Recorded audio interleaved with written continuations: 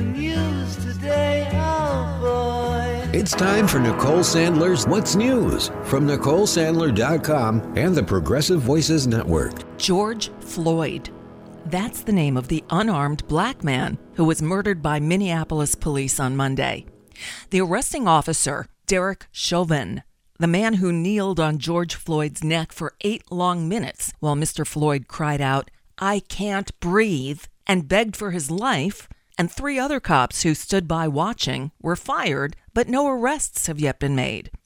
For the 3rd night in a row, some of the protests that started peacefully turned really ugly.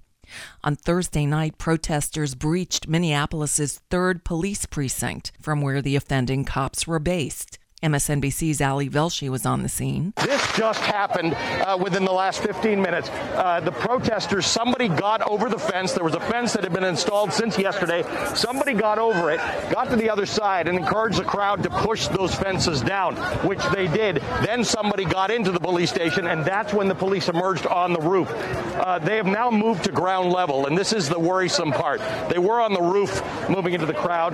The fence has been breached, and protesters are now getting closer and closer to the 3rd precinct. Now, as Lawrence, you know, the 3rd precinct here is where the 4 police officers were who were involved in the death of George Floyd on Monday. The police evacuated the precinct and it was subsequently set on fire. The National Guard had been called in earlier in the day, but were nowhere in sight as the 3rd precinct went up in flames.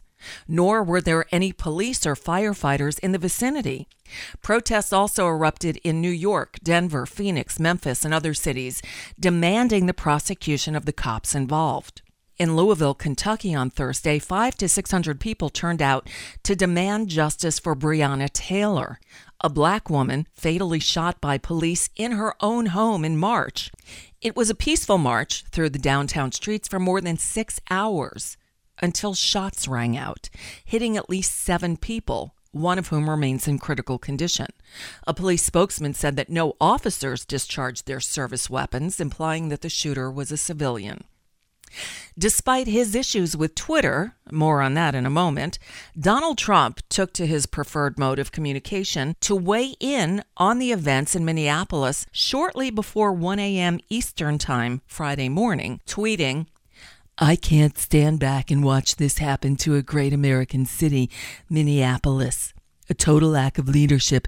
Either the very weak radical left mayor, Jacob Frey, get his act together and bring the city under control, or I will send in the National Guard and get the job done right." He continued in his second tweet, which read, quote, "These thugs are dishonoring the memory of George Floyd, and I won't let that happen. Just spoke to Governor Tim Walz and told him that the military is with him all the way. Any difficulty and we will assume control, but when the looting starts, the shooting starts?"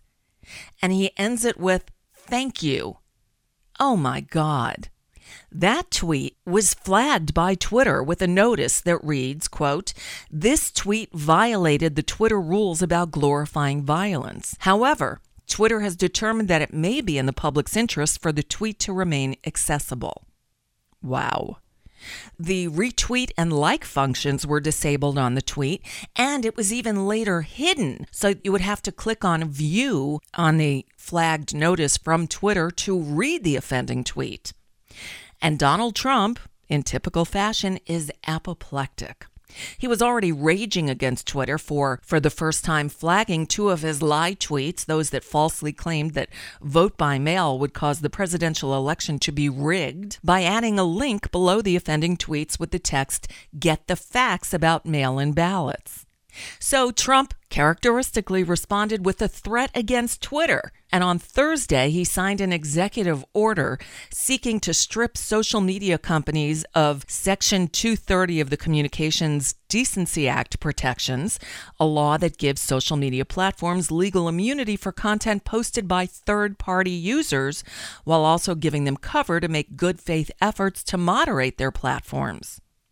And if you can believe it, the official White House Twitter account reposted that tweet from Donald Trump that was flagged by Twitter for promoting violence. Unreal. And if all that isn't enough, viewers of CNN's New Day Friday morning, shortly after 6 a.m. Eastern Time, 5 a.m. Minnesota time, witnessed the arrest live on the air of CNN's reporter Omar Jimenez and his crew. And scattering the protesters at that point for people to clear the area. And so we walked away. I'm sorry? You're under arrest. Okay. Do you mind telling me whoa. why I'm under arrest, sir? Why am I under arrest, sir? Officer's with CNN and he's on the air right now. Okay. You are arresting him live on CNN. We told you before that we are with CNN. Minnesota Governor Tim Walz reportedly apologized to CNN chief Jeff Zucker and promised the crew would shortly be released. And in related news, the House Judiciary Committee, controlled by Democrats, on Thursday asked the Justice Department to investigate police conduct in the wake of several recent killings of African Americans. Chair Gerald Nadler and other Democrats on the panel said in a letter to the Attorney General that the killings of George Floyd and Breonna Taylor suggested a possible pattern or practice of unconstitutional conduct by police. In a statement, Nadler said, "Public trust in the blind administration of justice is being seriously tested by recent high-profile killings of African Americans."